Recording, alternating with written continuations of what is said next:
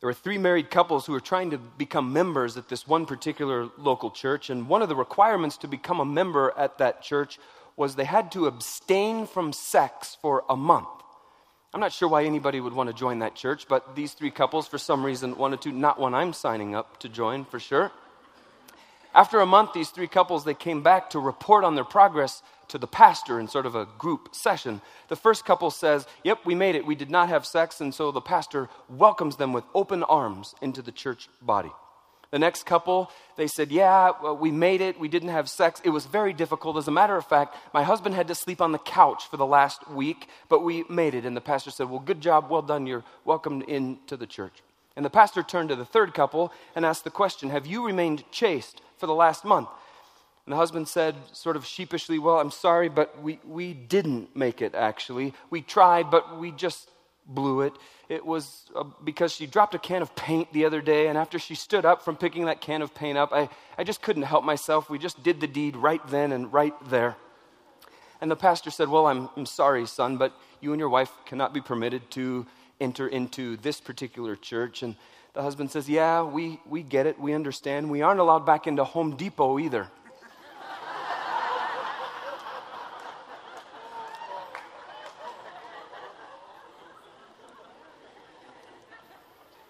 And here's the deal.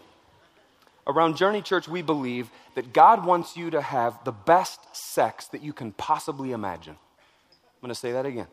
We believe that God wants you to have the best sex you can possibly imagine. It's just true.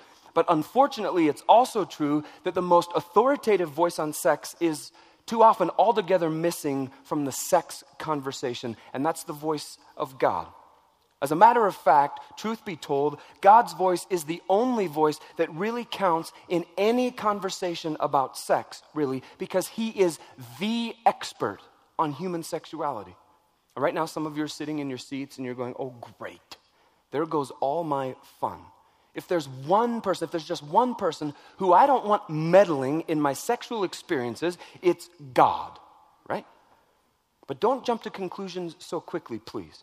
Because God has words to say about sex that just might surprise and even shock you. After all, it was God who designed and who created sex. God is the author of passion and pleasure. As a matter of fact, if we gathered up all of the collective knowledge and wisdom from every expert on the world on the subject of sexuality and pleasure, it would not equal a single drop in God's vast ocean of wisdom on the topic. Dr. Ruth don't know nothing compared to God. And frankly, God's primary concern with you and with your sex life is not that you will experience too much sex and pleasure, but that you will experience too little. Let me say that again. God's primary concern with you and your sex life is not that you will experience too much sex and pleasure, but that you will experience too little. Concerning sex, God wants you to experience everything it's meant to be and absolutely nothing less than it's meant to be. Now, back in my undergrad days, they made me take this class. It was an art class, something like Art Appreciation 101. Maybe you had to take a similar class. And I'm no artist. I don't aspire to be an artist. I deeply appreciate artists, certainly, and I know nothing about art. But I had to take this class. My advisor told me I had to take this class. And our primary work, if you could call it that, through the course of the semester, was to attempt to interpret various artists' work. See, we would sit in class and we would look at PowerPoint pictures of art, and we would be forced to declare out loud what we thought the artist was trying to communicate. What does the work represent? What is this painting, this sculpture all about? And we sat there and we offered a litany of opinions to our professor. And angst, I think, was the most popular answer to the what does the work represent? Because you're looking at, like, to me, it just looked like a blob. And I'm like, well, that's angst. That's the only word I know to describe what that is. It's angst. But our interpretations of art all through that semester, they were just opinions, weren't they? They were just opinions. And we could sit in our seats and we could offer our opinions all day long about what it was the artist was intending to communicate, what it represents. But the only authoritative voice at the end of the day was the voice of the artist, right? We couldn't speak very well to what the artist was intending to communicate because we weren't the creator of it. Only the artist can say with any degree of certainty what he or she was intending to communicate. Unfortunately, most of the artists whose work we looked at that semester, they were dead, leaving us to our own devices. A la the answer, angst. I'm sure it's angst. And see, it's the very same deal when it comes to the sex gig. Only God can speak with real authority on the subject of sex and sexuality. He is the creator of sex. He is the designer of sex. He is the definer of what the purpose and meaning of sex really are. And I find it highly interesting, even comedic, that there are so many people who think that God accidentally created sex. That he somehow just sort of stumbled into it, right? Like, oh, here's this innie thing, and oh, here's this outie thing, and oh, look at that, they fit together, and oh, what fun, right? It's too good for God just to have stumbled into it. Nor does God blush when it is mentioned. There's popular belief that nice people aren't supposed to want sex, pursue sex, or enjoy sex, as a matter of fact. But that just could not be further from the truth. Sex is God's gig, and his opinion on the matter is the one that counts. And we're tackling this subject of sex this weekend because I've heard some stories recently, I'm sure you have too, that have caused me to be awakened anew to the confusion about sex that is pervading our culture, the church included, and it ought not be so. For example, I heard not long ago about a conversation that a pastor had with a woman whose daughter who had been dating a guy for several years. This woman's daughter had been dating a guy for several years, and the woman mentioned to her pastor that her daughter had very casually mentioned that she and her boyfriend had not ever kissed. They're several years into a relationship, and they had never kissed. All right, the pastor thought maybe they're one of those weird couples that wants to save their first kiss for their wedding day. But the mother of that girl went on to talk to her pastor and tell her how her daughter was just a wee bit concerned because her boyfriend is not in the least bit physical, like not at all, nothing. No hugs, no holding hands, absolutely nothing. Cold fish were the words that the woman's daughter called her boyfriend. And all of this several years into a relationship. There's something skewed there. How about the story of the youth camp director who was bemoaning the difficulties of running his youth camp? One of his latest challenges involved a 15-year-old girl. It had been revealed that she had been having sex with a man who lived in the vicinity of that camp. That man, of course, got in a whole lot of trouble with the law, but as it turns out, he wasn't the only man that 15-year-old girl had been having sex with. She had done the same with lots, was the word, of men in the area. And that girl's dad was absolutely shocked. He did not have any idea that his daughter was having sex with anyone, let alone lots of men. And then one more example. There was a young woman who recently got married, and in the midst of this newlywed status, she's trying to figure out what it means to love her husband like a wife is supposed to love her husband, yet she's not in the least bit interested in having sex with him. And her head is swirling with a million confusing messages about sexuality and love and him and her obligation, but she just won't talk about it. She just lets it go underground. She refuses to be honest. She refuses to learn. She refuses to be open, and so she just stuffs it. Something's broken about that. And him, I think about him, her husband, right? He's got all kinds of sexual ideals floating around in his head, images, pictures, bits and pieces of stories about what a woman is supposed to do and be, ideals about how his wife is supposed to perform, but it ain't happening for him. And he's tempted to deal with his frustration in ways that will not resolve the issue, but will rather only compound the trouble, driving them further apart than they already are. Something's broken about all of that. And you all know that we live in a sex-saturated culture. We walk around in it 365 days out of the year, all day, every day. We've gone from one extreme to the other as a culture, really. Some of you might remember way back when bathing suits used to cover the entire body of both men and women. Remember those days? Like whole body bathing suits, right? Some of you might remember back to the day when it used to be actually scandalous to see a woman's knee. That was scandalous back in the day. My, how far we've come as a culture. Today, pornography in the United States is a multi-billion dollar industry. It's an industry. Sexually explicit messages are regularly piped into our homes through the television, through print media, and of course, through the internet. According to the New York Times, 1 out of 4 internet users regularly accesses pornographic websites. 1 out of 4. And the ultimate example of how far that pendulum has swung is found in the story of a man named Hugh Hefner. You all know who Hugh is. In an interview, Hefner spoke of being raised in a setting in which, these are his words, sex was for procreation only. The rest was sin. He went on to say, and I quote, "Our family was prohibitionist, Puritan in a very real sense. We never hugged. Oh no, there was absolutely no hugging, no kissing in our family. There was a point in time when my mother, later in life, apologized to me for not being able to show affection. That was, of course, the way I had been raised," Hefner said. I said to her, "Mom, you couldn't have done it any better. And because of the things that you weren't able to do, it set me on a course that changed my life and changed the world." And the world did change, didn't it? When in the 1950s, that young entrepreneur, a man named Hugh Hefner, left his job at neat and tidy Fortune magazine, that's where he used to work, Fortune magazine, to start a little enterprise called Playboy, which opened the floodgates of pornography upon our culture. One fell swoop. And so we live in this world of this great extreme, don't we?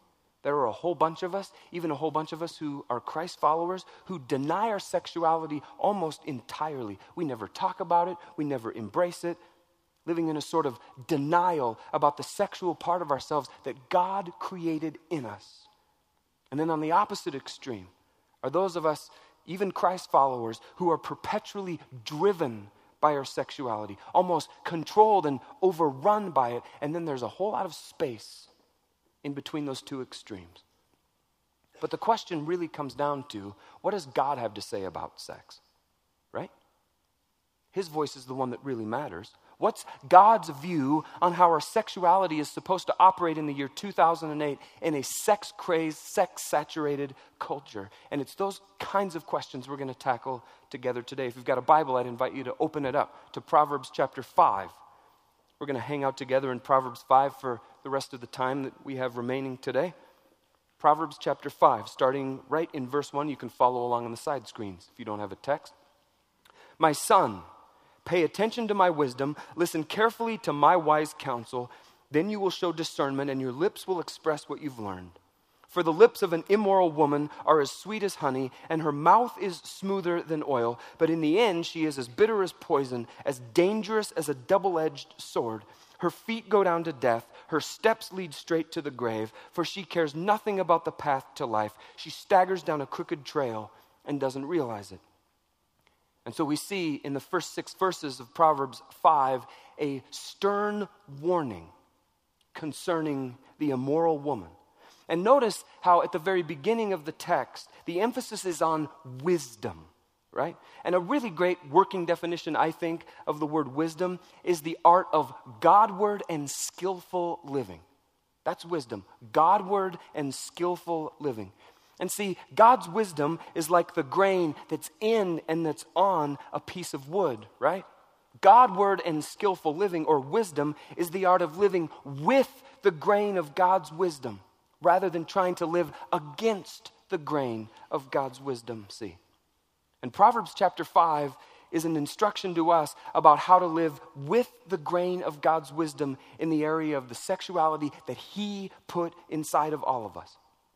This particular instruction comes to us through the grid of a father who is instructing his son and sons about wise living. Thus the warning is about immoral women, right? But I want you to get this, and I want to be really clear here. The principles of Proverbs chapter 5 are not exclusive to men, okay? These are not exclusive to men. They apply to all facets of our sexuality, both men and women.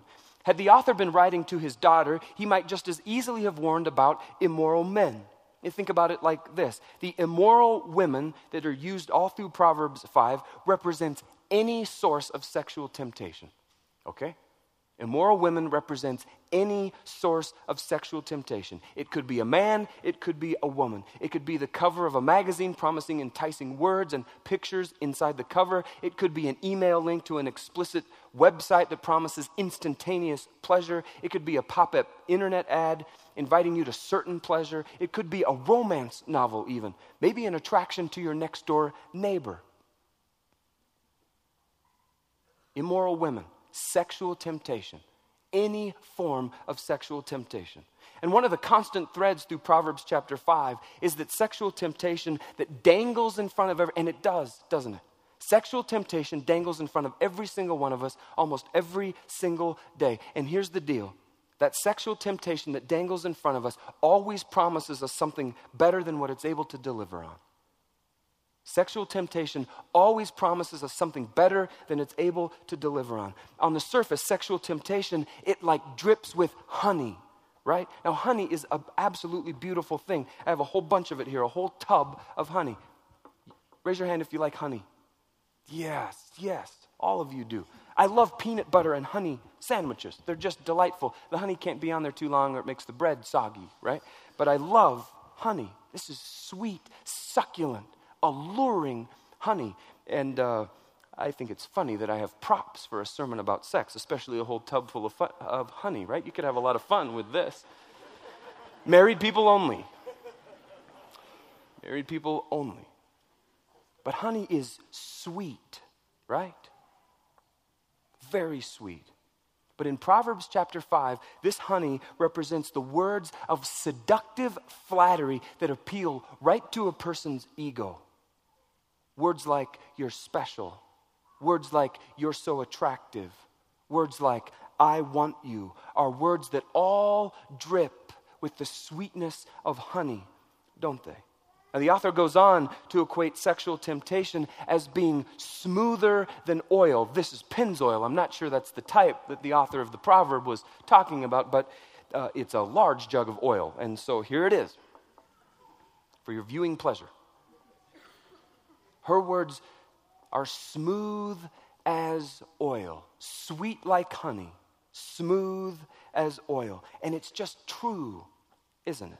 The sources of sexual temptation in our lives, they always say all of the right things to bait and lure us in. But there's a hidden agenda beneath those words, right? There's a hidden agenda beneath the pop-up ad.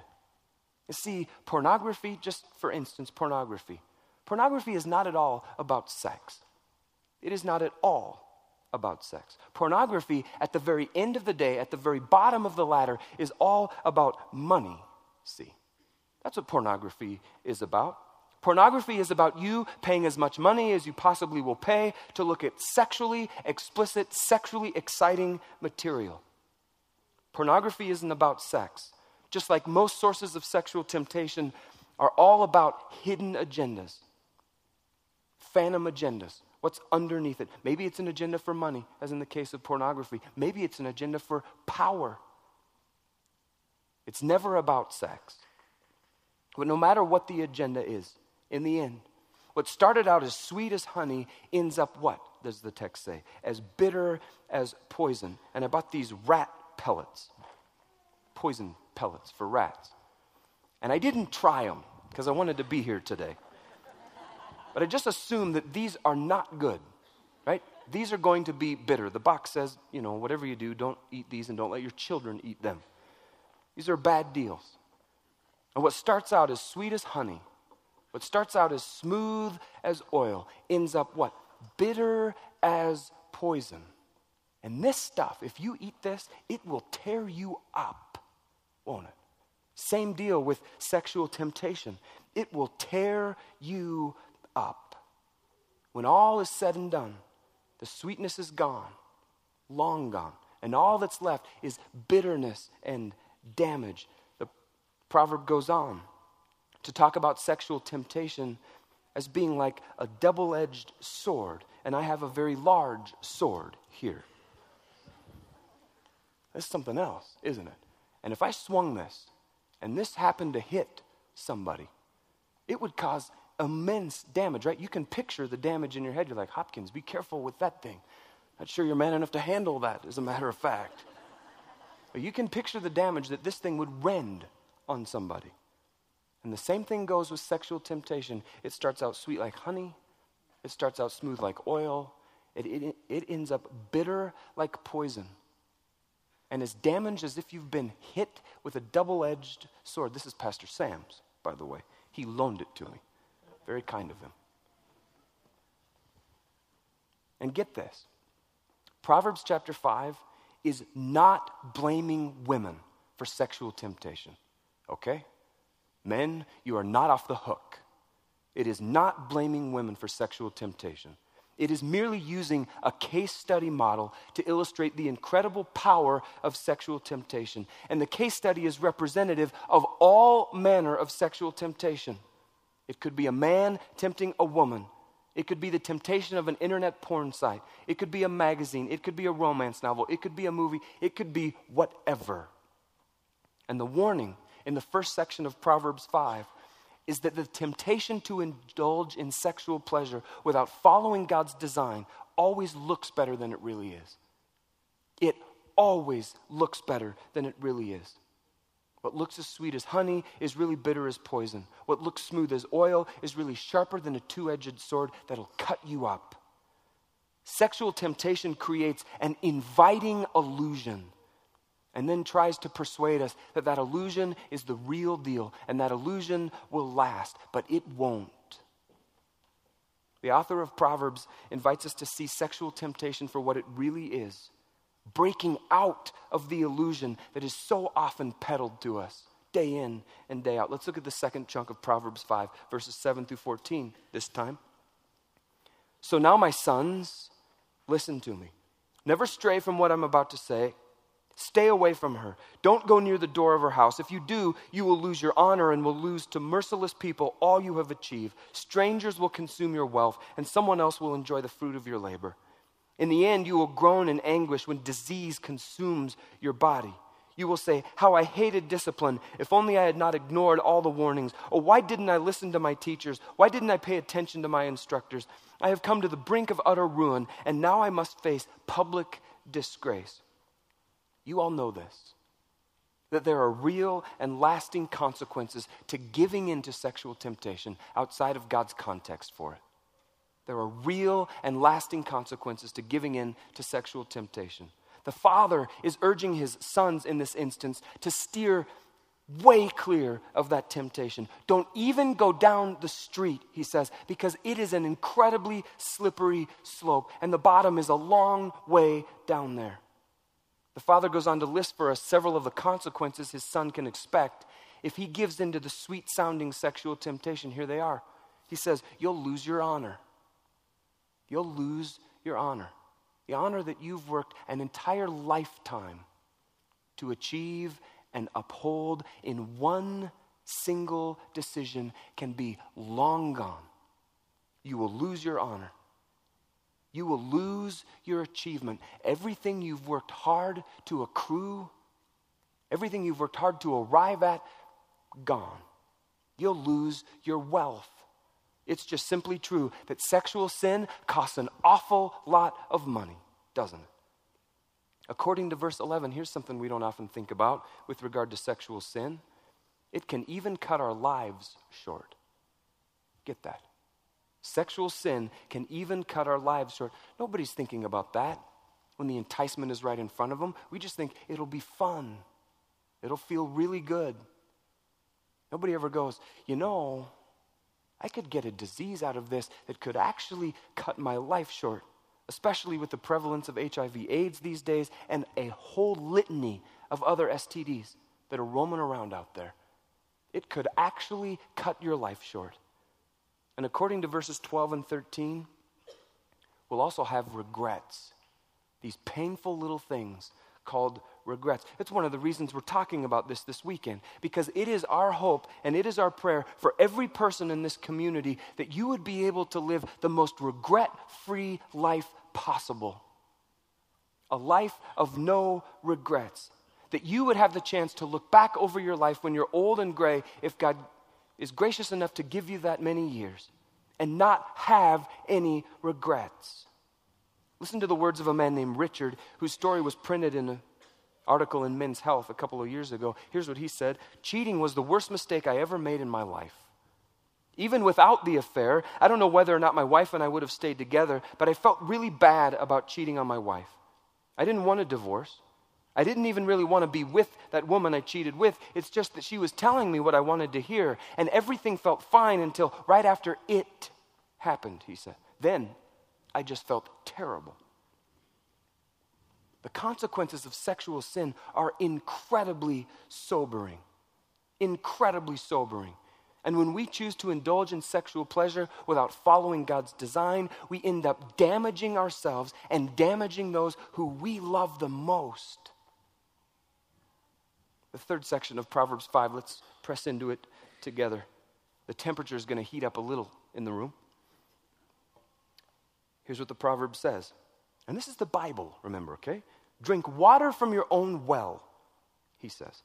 "Share your love only with your wife. Why spill the water of your springs in the streets, having sex with just anyone? You should reserve it for yourselves. Never share it with strangers. Let your wife be a fountain of blessing for you. Rejoice in the wife of your youth. She is a loving deer, a graceful doe. Let her breasts satisfy you always." That's fun. "May you always be captivated by her love."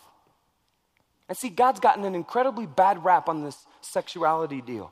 Forever, people have portrayed God and Christianity as being just flat anti-sex. The media, you see it, too often characterizes Christians as being sexually repressed, prude, Puritan fanatics who are just trying to restrict everyone else's fun.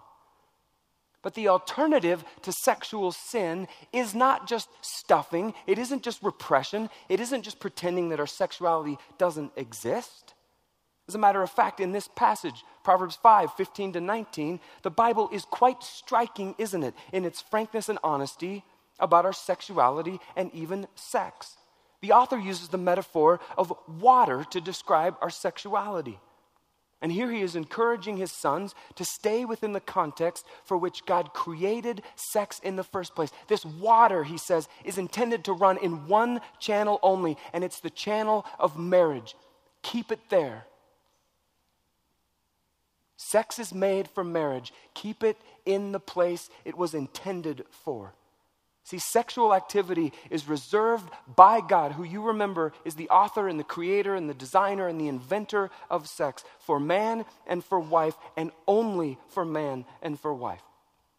That's why we picked the one-way sign for this particular message. Because of God's profound emphasis on the fact that sexual activity is reserved for husband and wife alone. There is one way for sexual activity, the way that God intended it in the first place. Now get this. In the confines of marriage, it is not restricted to just one way. I hope you do not have a one-way sign hanging over your bed, married people. Like, get rid of the one-way sign and innovate and create and have fun. Throw out the one-way sign, married people. Right? Like, get after it. Be creative. And you can laugh at that. It's all right. Because, see, God has a profoundly positive attitude toward our sexuality.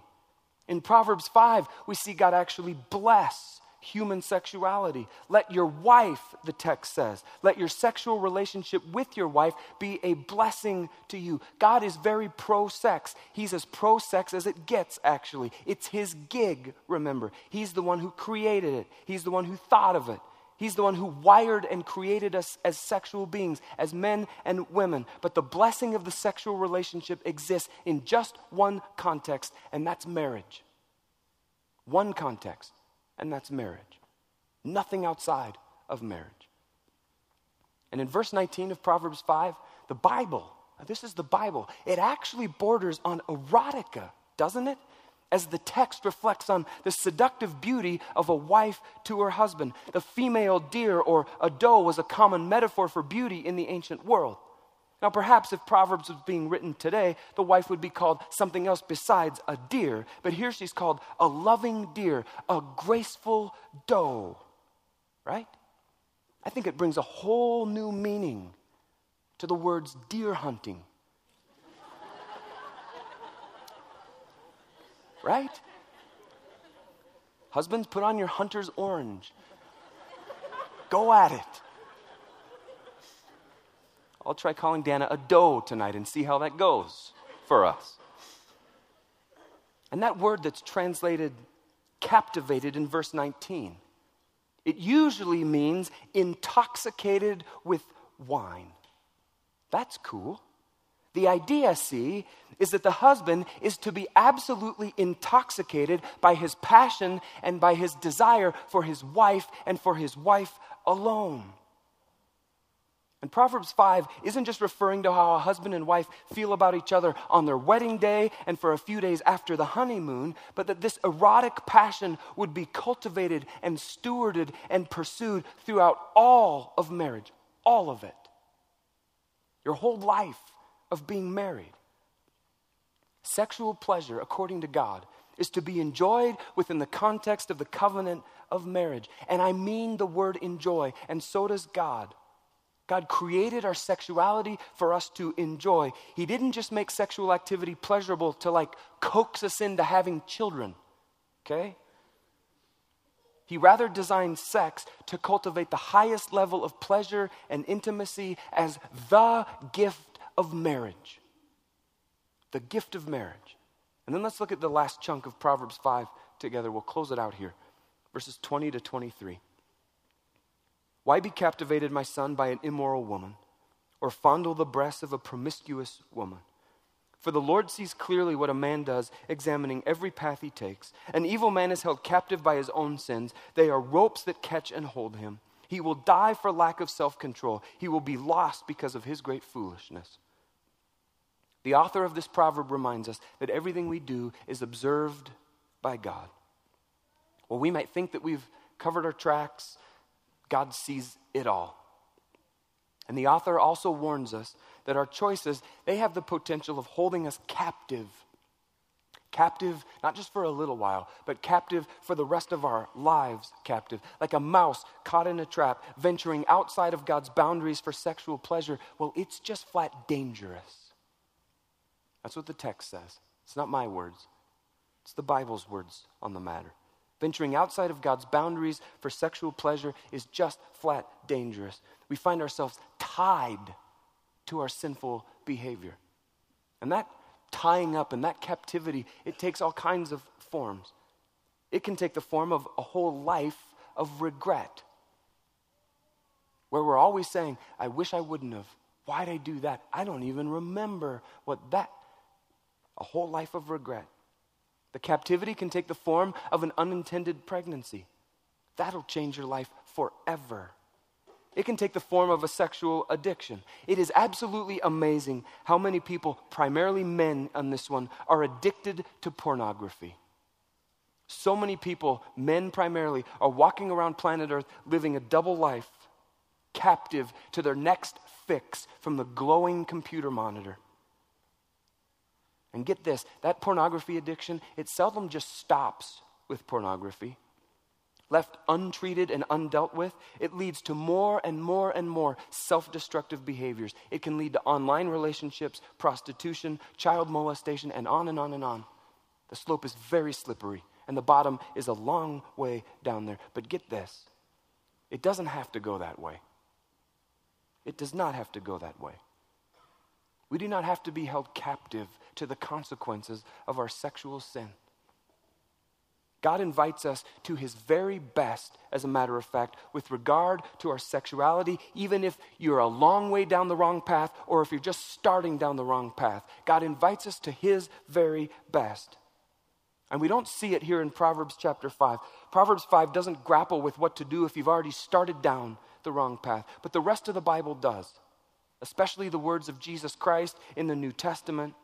They emphasize the power of God to change the direction of anyone who has chosen less than God's best with regard to their sexual expression. We see Jesus throughout the New Testament consistently bringing health and new life and redemption to men and women who are living outside of the context of God's boundaries for sexual expression.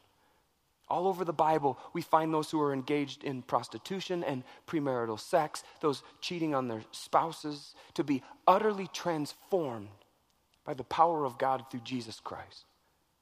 And if you're sitting in this room today, and if you've made choices that have taken you down the wrong path, you might be a long way down that path, or you might be just a little way down that path. With regard to your sexuality, it is never too late to start over. It is never too late to start over. Nothing that you've done is bad enough to keep you from God's very best, to keep you from God's fresh, clean start. I'm going to ask you to set your things aside, if you would, please, and would you just go to prayer? And I just invite you to speak to the Lord about what it is you're thinking about. Just spend some time talking to Him and listening to Him.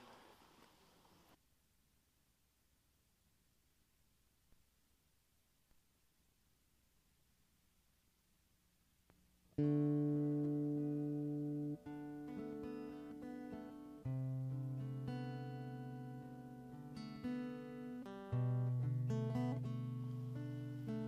going to ask you to keep your heads bowed and your eyes closed. Nobody's looking around this room. And I want to ask for a real candid, honest show of hands here today. Maybe the most candid and honest we've ever been in this room.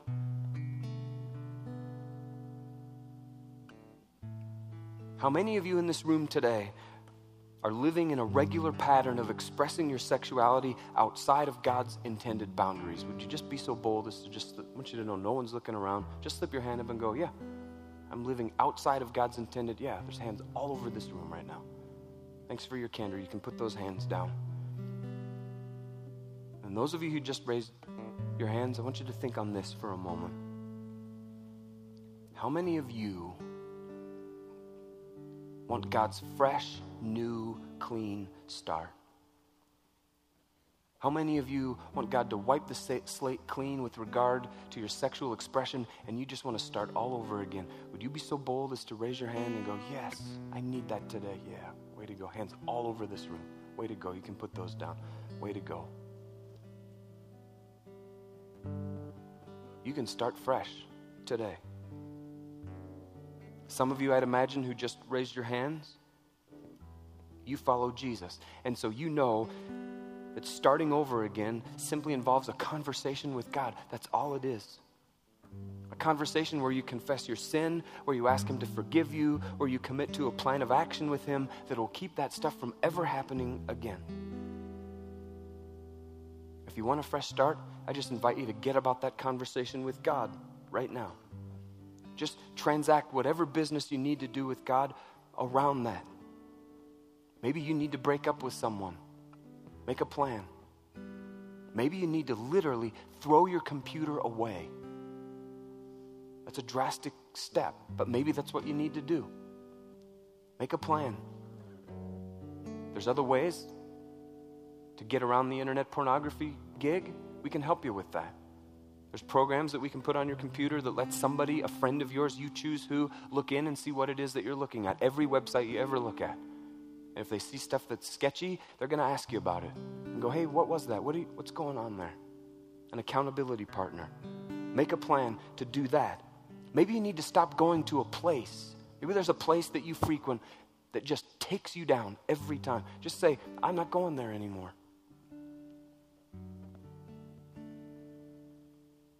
Maybe you need to get about memorizing more of God's Word because you've got these sex tapes that play over and over in your head. And you need to replace that stuff with God's stuff. Memorizing God's Word will make that happen. It's the fast track, as a matter of fact, to making that happen. Whatever you need to do to get to that place of starting over again, just do business with God and get to it. And maybe you're sitting in this room today and you're saying, I want to start over with my sexuality, certainly. What I really need to do is start over with my whole life, frankly. I need the entire slate of my life wiped clean. If that's you, your opportunity today is to receive the gift of salvation from Jesus Christ. Your opportunity today is to take Jesus up on His gift of life and salvation and forgiveness, redemption, a new start that he's extending to you right here and right now. You can start over once and for all in every way by acknowledging that Jesus loves you immeasurably, that he died on the cross to be your Savior, to be the rescuer of your soul, and by putting your faith and trust in him, by the blood he shed on the cross for you, to cover all your sin. And if that's you, if you're choosing to do that today, I'd invite you just to express that to God by praying along with me a prayer that goes something like this. God, thank you so much for sending your one and only Son, Jesus, to make a way for me to have a relationship with you. God, I know that I've sinned, but today, God, I realize that you are perfect and that you are holy and that my sin has separated me from you. I did that, God. But God, with everything in me, I believe that Jesus died on the cross for that sin. And I ask you to please forgive me. Please send Jesus to live inside of me. God, I want you to be my friend. And God, I need you to change me. And God, I really need you to clean my life up. And please, God, help me live a life of sexual expression the way you intended it, according to the boundaries that you established, God. And if you prayed with me just then to give your life to Jesus Christ, I want you to know that that's the biggest decision of your whole life. Nothing matters more. Nothing carries more weight. And around here, it's such a big deal that we actually ask people to tell us when they made that decision. And so I'm going to ask you to do that with me. Nobody's going to embarrass you. Nobody's looking around the room but me. If you prayed with me just then to give your life to Jesus Christ, would you be so bold as to slip your hand up and make eye contact with me and say, yes, I started all over again. Way to go right there. And you two, way to go. And you three, right there, way to go. Right now, God is changing you and he's making you brand new. All of you. Are there any others? Just make sure I catch your eye, please. I don't want to miss you.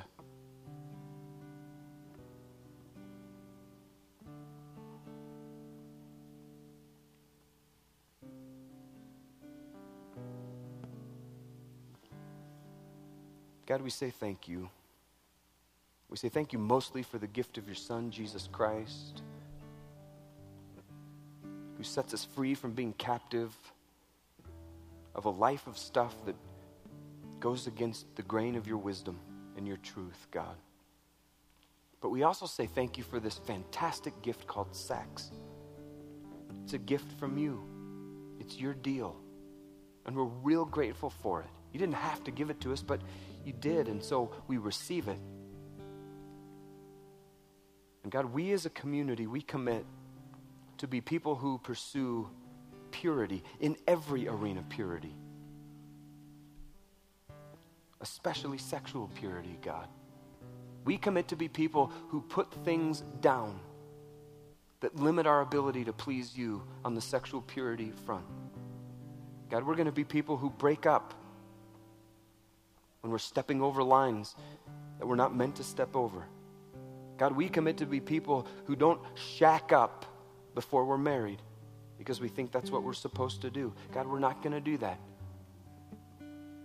We're going to be people who even move out and start over again to do it right.